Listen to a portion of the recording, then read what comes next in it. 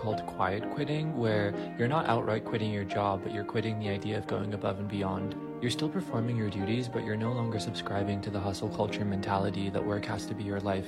The reality is it's not, and your worth as a person is not defined by your labor. This is getting pretty bad, but I've been here for 20 years, and I have 2 more years till retirement. I'm gonna power through. All right, you don't want to respect me or pay me the wage I deserve? Time to start looking for a new job. Another lackluster performance review, so I'm just gonna do my job. Nothing more, nothing less. And find a new one. You do what? Yeah, no, I quit. Has anybody ever heard of that term, quiet quitting? All right. A few more than I expected. Great, awesome. At least half of us, maybe. That word or that phrase kind of surfaced last summer on the internet, on the interwebs, and especially through social media. And Generation Z was sort of behind these viral videos about quiet quitting. What is quiet quitting? Basically, it's a movement in younger people, 25 and under, especially those who are in the workplace. And it's a movement to say, I'm not going to go above and beyond at work. I'm going to act my wage. Act my wage. I thought that was kind of clever. I didn't come up with it. They did. Hashtag act your wage. And, depending on which generation you're a part of, you might see a video like that. I'm not going to go above and beyond. And you might sneer a little bit. It depends on kind of where you're from, what kind of experience you had in work or you are having in work right now will kind of govern the way you see or you experience, you react to this movement of quiet quitting. Since I have the microphone, I'm going to give you my opinion about it. No, actually, I read this really helpful article this last week, and they take into account some of the reasons behind this phenomenon of not going above and beyond at work. Cal Newport, the author, said this, that though quiet quitting has had diverse adherents, its core energy comes from knowledge workers who are members of Generation Z, so born between 1997 and 2012. And he said, today's young employees, however, are far from the first population to go through a period of sudden disillusionment about the role of work in their lives. So many people in this room grew up with parents who had gone through World War II, and they rallied together, and they sort of set aside their individual pursuits for a common purpose. And then they had children, and those children, some of you can relate to this, in the 60s and 70s, the social disruptions, the sentiment of their parents' generation who laid aside their individual rights to rally during the war, they seemed stiflingly conformist. I didn't hear any amens out there. The rise of back-to-land, voluntary simplicity, and communal living experience were all, in part, attempts to find meaning outside the structure of employment. And then those nonconformist boomers started to have children, too. And millennials, born between 1981 and 1996, couldn't grow up without hearing the phrase, follow your passion. Follow your dreams. I remember commercials like in between Disney shows, hey, follow your dreams, We all heard that. Get a job, they told their kids, but make it one you love. But he goes on to say the destabilizing impact of 9/11 and the financial crises that followed cast doubt on the ideas that our job should be our ultimate source of fulfillment. Enter Gen Z. So again, anyone born between 97 and 2012, they haven't known a time without Wi-Fi or smartphones. I definitely remember a time. Anybody else dial-up internet? Come on, millennials out there. We remember a time, but Gen Z does not. And Newport, again, says Gen Z formed an understanding of the world in which the boundaries between the digital and the real were blurred. They were blurred. And then the pandemic arrived. Though this disruption negatively affected knowledge workers of all ages, for Gen Z, it delivered an extra sting. The depredations of pandemic-induced remote work, the crush of constant Zoom meetings or classes for some of you, the sudden uptick of email and chat, the loss of the redeeming social aspects of gathering in offices, stripped the last vestiges of joy from these jobs. And this is the quote I want you to read with me. Quiet quitting is not a life philosophy or policy proposal that needs logical scrutiny. Figuring out how work fits into a life well lived is hard, but it's an evolution that has to happen. Quiet quitting is the messy starting gun of a new generation embarking on this challenge. So we need to have some empathy for them, because we've all been through this. We do it in different ways. But all of us are trying to figure out how work fits into a life well lived. Every worker in this room, every retiree in this room has had to answer that question and grapple with, how do we fit life into the good life, or work into the good life? And for all of us, we need to connect our work with God's work if we're going to have that experience of a flourishing life that we're all after, whatever generation we're from. We have to connect our work with His. And 3 things are going to help us do that. I'm going to walk us through 3 things. First, God's blueprint for work, the sinkholes for work, and the restoration of work. The blueprint, the sinkholes, and the restoration. With that, I wonder if you might stand, if you're able, for the reading of God's word from Ephesians chapter 6.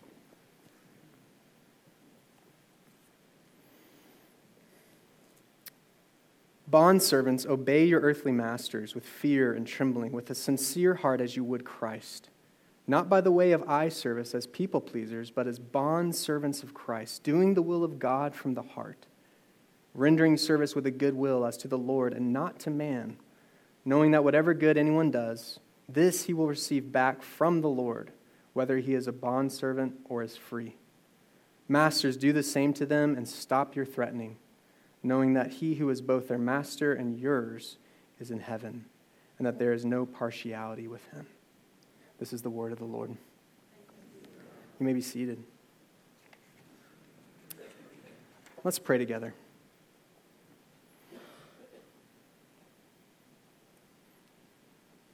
Father, send your Spirit, fill us up.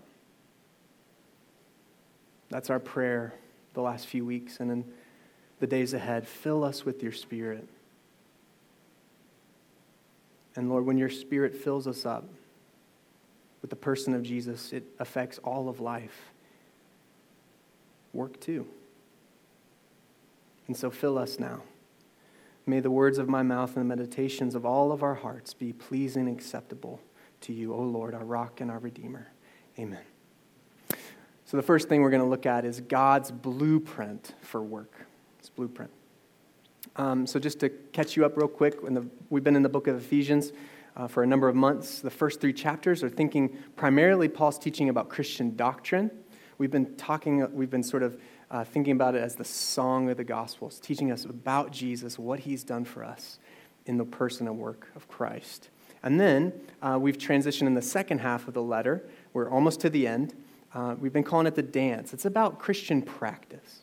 How does what Jesus has done get into every part of our life? And in this part of the letter, he's talking about Christian families, Christian households. Last week, we heard Patrick talk about the easy topic of marriage. This week, we're talking about work, and next week, we're going to talk about parenting. So come back, parents, especially. It'll be good. But we're thinking about the family. We're thinking about how does the gospel of Jesus affect the way we do life. And so God's blueprint for work, though, can be very hard when we're wearing sort of our modern lenses.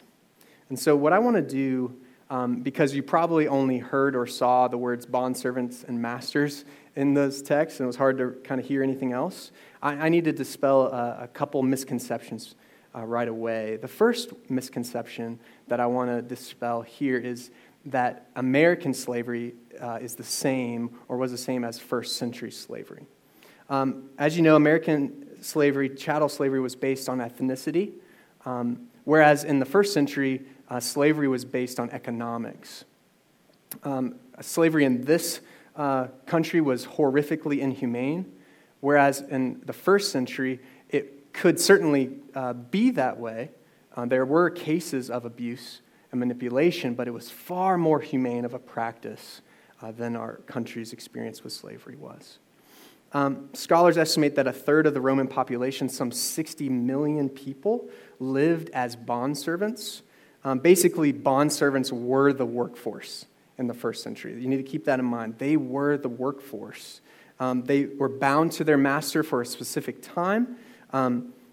Most bondservants, scholars show, were freed by the age of 30 years old. They could work. They could have their own property. Many of them owned their own property. They achieved social advancement. Could even be released and certainly purchase his or her freedom after a certain amount of time, after they paid down the debt that they owed to that master. They had limited rights, but it wasn't nearly as inhumane as it was in our country. Misconception number 2, Paul condoned slavery because he did not abolish it outright. So that's another misconception that I want to address. You're right, Paul doesn't abolish it here in this passage. Neither does he condone the existing system of slavery. He doesn't say it's a good thing. He doesn't say this is a great thing. He didn't abolish it outright. Why? Because slavery, again, in that day, was not based on ethnicity or class. There could be CEOs of companies. There could be doctors and lawyers who went for a time into indentured servitude. Why? Because they went bankrupt. There were no bankruptcy laws in those days. And so to pay down the debt, they had to serve for a time. And so there could be people of all kinds of education and all kinds of class that were in this period of bondservanthood. So its abolishment at that time would have thrust all slaves and all masters into immediate poverty. However, Paul's instructions for believing masters and bondservants, it actually did lay the groundwork for the abolishment of slavery centuries later. In his book, Dominion, The Making of the Western Mind, historian Tom Holland, not Spider-Man, he says this: the old Greco-Roman order, rooted in the assumption that any man in a position of power had the right to exploit his inferior, had ended. Paul's insistence that the body of every human being was a holy vessel had triumphed. That's very important for us to understand, that it was Paul's teaching here to grant them dignity and honor, to actually start by addressing them first. Notice he addresses the bondservant first. He doesn't address the master first. He held them up in high regard. He said, these are part of your family, Christians. Many of the people he was writing to in Ephesus were in fact slaves at that time. So he's saying, you are in part of this Christian movement just as much as anyone is. He lifts them up. And this is why it makes for a very easy parallel to our own understanding of work and management, bosses and workers in today's world. So I'm going to sort of translate it that way. Starting in verse 5, let's read it again. Workers, obey your earthly bosses with fear and trembling, with a sincere heart as you would Christ, not by the way of eye service as people pleasers, but as bondservants of Christ, doing the will of God from the heart, rendering service with a good will as to the Lord and not to man, knowing that whatever good anyone does, this he will receive back from the Lord, whether he is a bondservant or is free. We're going to unpack the teaching a little bit more later on, but especially the adverbs. But I want to highlight something that comes through in the text, that in each of these 4 verses or 4 instructions to bondservants, Jesus Christ is named. Jesus Christ is named. What is he saying? Paul envisions that changing diapers, writing emails, making a house, building, all of it is connected or can be connected to our faith in Jesus Christ. It sounds like something you'd find in the Bible, right? Some of you are like, yep, sounds about right. Sounds pretty religious. But I want to say that there's something deeper going on here, and we'll look at this. In 1942, the author named Dorothy Sayers wrote a piece in the middle of World War II called Vocation and Work. And Patrick recommended that I read this this week as I was preparing, and I'm so glad he did, because she really helped me understand God's blueprint for our work. And she says this: God made things, not presumably because he had to, but because he wanted to. And then he made man in his own image, a creature in the image of a creator. And there is indeed one thing that is quite distinctive about man: he makes things. Not just one uniform set of necessary things as a bee with a honeycomb, but an interminable variety of different and not strictly necessary things because he wants to. Even in this fallen and unsatisfactory life, man is still so near his divine pattern that he continually makes things as God makes things for the fun of it. This is God's blueprint for work. These are the plans that he's given to us. We are patterned after a joyful worker. And when we write emails, when we teach our children, when we build, when we trade stocks, as if Jesus is in the room, as if Jesus is the person for whom we're doing that, it brings joy. But not only that, it helps us to flourish as a society. It helps us to flourish as families when we work as unto the Lord.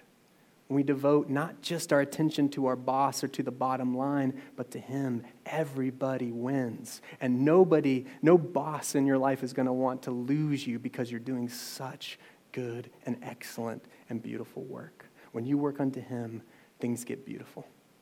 That's what he's teaching us. That's what we're reminded of. This is the blueprint. However, if we disconnect from God in our work, singing on Sundays but working as basically practical atheists on Monday, we will be swallowed up under the weight of working in a broken world.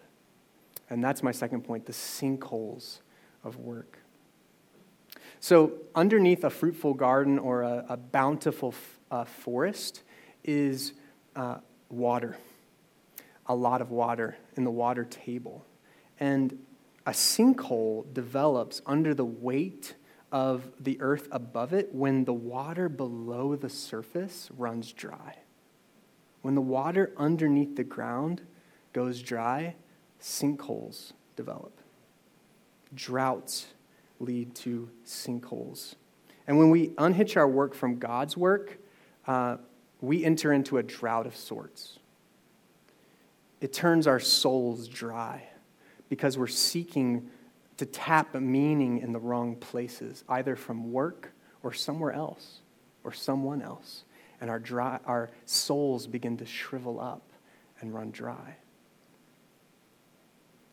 Two sinkholes can emerge in our lives, equal and opposite, but equally dangerous for our life, for our marriages, for our families, for our vocations.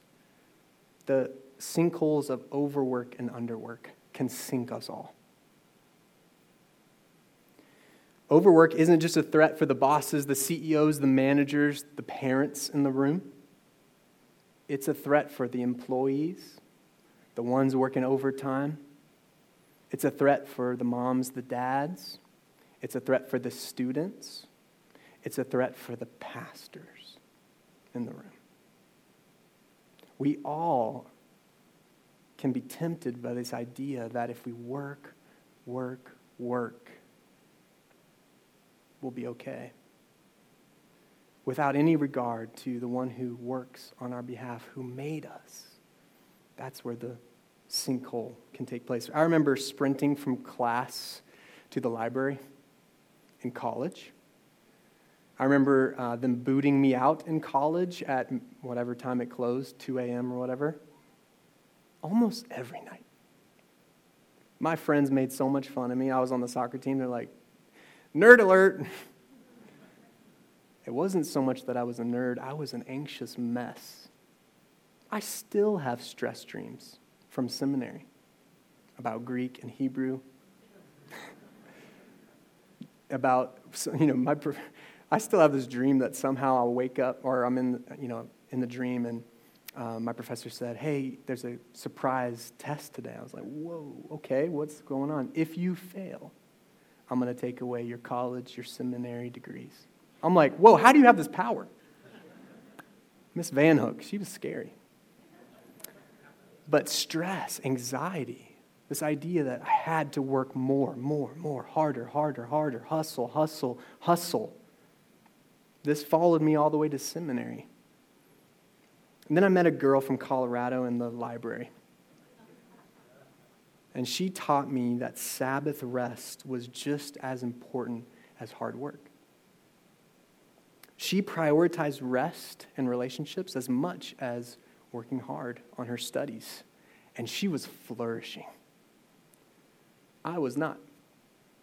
I was burning the midnight oil every night. And here she was on Saturday, hey, you want to go throw a Frisbee? I'm like, I don't have time for that. I got to study for my exam. She's like, oh, I don't work on Saturdays. I try to get all my work done so I can rest and have fun with my friends. You want to come? I'm like, yes, I do. But I made so many excuses. She knew how to work hard and to rest well, and she actually did better work than I did. Resting well reveals a connection to God's work. It reveals that our identity is not wrapped up in our productivity. It's actually wrapped up in Jesus. And resting well is evidence that we believe that we can set it down for a day. And I'm still struggling, by the way. I'm still learning how to Sabbath as we speak. Lord, help me. But I'm learning. I think many of us are there. We're learning, but it's a struggle. It's a struggle. Are you in a hurry? How would your kids answer that question about you? Are you in a hurry, Dad? Mom, are you in a hurry? You know, we moved from a big city 3 years ago, and I had to learn the hard way that I brought my hurried heart with me. I thought moving to a small town like Hendersonville that I could be rid of my hurried heart because the pace is so much slower than Boston. But I actually brought it with me. And I've had to learn. I'm still learning. I'm still in process of how to turn it off. The hum inside to do, prove, make, show is still there. But God is teaching me how to rest, to reveal in my heart that I can trust Him because He never stops working, so I can. What about you? Overworkers, the best artists, parents, and teachers, the best workers are never in a hurry. But overworkers are. But that's not the only sinkhole that can swallow us up. Underwork can swallow us too. When we unlink our work from God's work, we're prone to coast, to disengage, and to not do our best work. Again, Dorothy Sayers says this, how much sin is the result of being bored? She just mic dropped that one. That was a good one. How much sin is the result of being bored? Bored at work. So we look elsewhere for meaning. We're not connecting our work to God's, and so we get bored. And so we look for meaning elsewhere, often in the wrong places. Both of these sinkholes, overwork, underwork, they can swallow us up. They can swallow our families. They can engulf our friendships, even our marriages. But the good news for overworkers and underworkers in the room, and if you're like me, you oscillate. You're not just an overworker, but sometimes you find yourself bored. You find yourself coasting. God, help us. There is hope. There is hope for us. No matter how deep you've fallen or how long you've been down there, I love that verse in the Psalms. If I make my bed in Sheol, you are there. So if you've fallen down and you can't find your way out of the hole, there is hope. In John 5, there's a scene with a man who had been an invalid for 38 years. Almost 40 years he had been paralyzed, and his friends had, every day, they would rest him by a pool in Bethesda. And this pool was thought to have healing properties. Let me read this interaction to you. Jesus comes up to him and asks him, "Sir, Do you want to be healed?" The sick man answered him, "Sir, if I have no one to put me in the pool when the water is stirred up, and while I'm going, another steps down before me." Jesus said to him, "Get up, take up your bed, and walk." And at once the man was healed, and he took up his bed, and he walked. Now there are some things in life that Jesus chooses not to heal, and we don't know why. After this afternoon, I'm going to the funeral of a man who died on just a week ago of pancreatic cancer, a really good friend of mine. And we prayed for 3 years. We prayed and prayed that God would heal him physically from this affliction of cancer.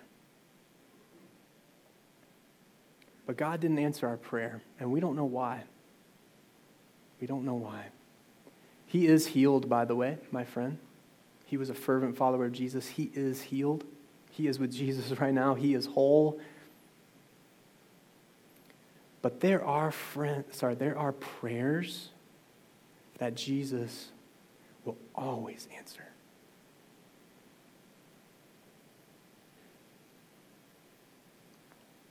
Sometimes he comes and he asks us, "Do you want to be healed? Do you want to be healed of your addiction to work? Do you? Do you think your wife or your husband wants you to be healed of your addiction to work?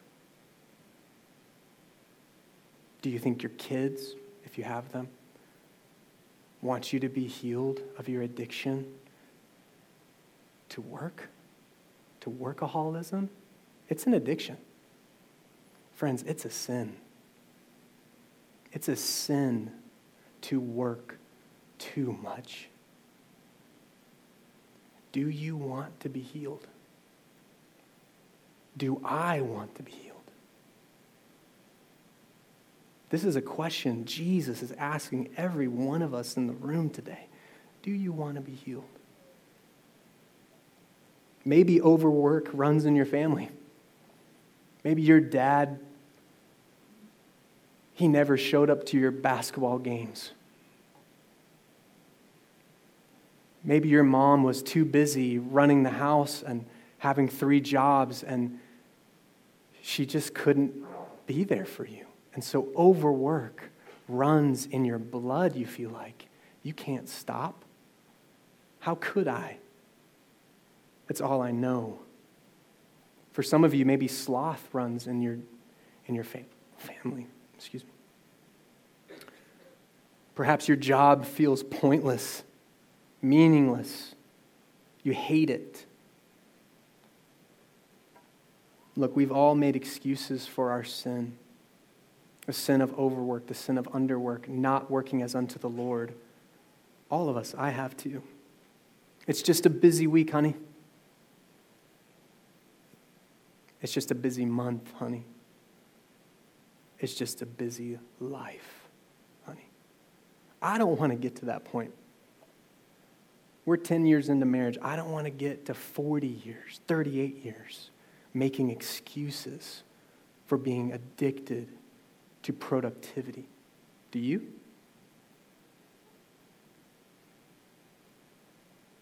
Jesus wants to heal us. Hear him asking you of the affliction of tapping too much or too little meaning in your work. I will heal you. But do you want it? Do you want it? Jesus worked to free this man. And you know the rest of the story? The Pharisees were out for blood after he healed them on the Sabbath. And he equated himself with God. Said, I only work when my Father's working. I only do the work my Father's doing. Equating himself with God. Said, blasphemy, working on the Sabbath, you're dead. And so they hatched the plan to crucify him. This healing of a man who made excuse after excuse for 38 years cost Jesus his life. What is it going to take for us to put work in its proper place? The death of the Son of God. But what do we do in response? We need to repent. We need to turn. For many of us, we need to repent not just once, but probably once every minute. We need to repent and say, Lord, I have forgotten about you. I've just been thinking about me and just putting in so I can make a name for myself, so I can get ahead, so I can climb that ladder, so I can be viewed as a hard worker or a good worker, whatever the excuses that you make. I can relate, but Jesus can heal. Jesus can change a heart. And that's what my third and final point is, the restoration of work because of the gospel. Because of him, we can work as unto the Lord. Paul begins by talking to the bondservant, right? Again, there's this dignity and honor that he shows to the most menial workers of his day. So if you find yourself in a menial job, have hope. You can connect it. There is honor in what you do. There's no such thing as menial work in the kingdom of God. There's no such thing. All of work, every single job, every person's employment is and can be connected to what God is doing in the universe. This is the amazing thing about Christianity, that you matter. Your work matters to God. So let's learn how we can do that. 4 adverbs. Out of reverence for Jesus, workers serve their bosses respectfully, sincerely, conscientiously, and pleasantly. We'll take those real fast in turn. First, verse 5, respectfully, bondservants, obey your earthly masters with fear and trembling. So he's not saying be a yes man or a yes woman for your boss. This is a respect for the position, the authority that our bosses, our supervisors, our managers have over our lives as an extension of God's supervision, authority, and management over our life. This is what he's saying. So we treat them with respect. And then in the parallel passage in Colossians 3, that word fear and trembling is actually replaced with fear of the Lord. So again, we respect our bosses. When we do that, we're respecting Jesus. This is what he's saying. When we respect them, we respect Jesus. Now, this doesn't mean we always agree with our managers. They might have done things to you or to others that you can't condone. And yet, we can still, even if we need to leave the company, some of you have had to do that. Some of you need to do that now because of their mismanagement. But we still treat them with respect. Doesn't mean that we have to obey them, but we must respect them. Why? Because we respect him, even if we're on the way out. Next, sincerely, with a sincere heart as you would Christ. Sincere just means singleness of heart. It means there's no pretense. There's no pretending. There's no division in your heart like, oh, I really want to do this good job, but I don't really like this. He or she is just not really treating me fairly, and so I don't know. This is a sincerity even to sinful bosses. This is a unity of heart because why? As servants of Christ, whose love knows no pretense, we can show the same to our bosses. Next, conscientiously, verse 6, not by the way of eye service as people pleasers, but as bond servants of Christ, doing the will of God from the heart. This word in Greek, eye service, literally means eye slaves. Opthodoulos, eye slave. So in Christ, we don't have to be slaves to other people's perception of us. We're not slaves to the way our boss views us, our manager views us, or our work. See, a people pleaser works hard when the boss is around. But someone who knows Jesus works hard all the time. Why? I love this verse, one of my favorite verses in 1 John. For whenever our heart condemns us, God is greater than our hearts, and he sees, he knows everything. So the person who's omnipresent, who's omniscient, this is how he feels about us. He does not condemn us because of Jesus. The only person in the universe whose perception of you matters, we know he loves us. We know he approves of us, not because of what we've done, but because of what Jesus has done. So that means we don't have to work hard just when the boss is around. We work hard always, because he is always around, and he loves us, and he's proud of us, and he's with us.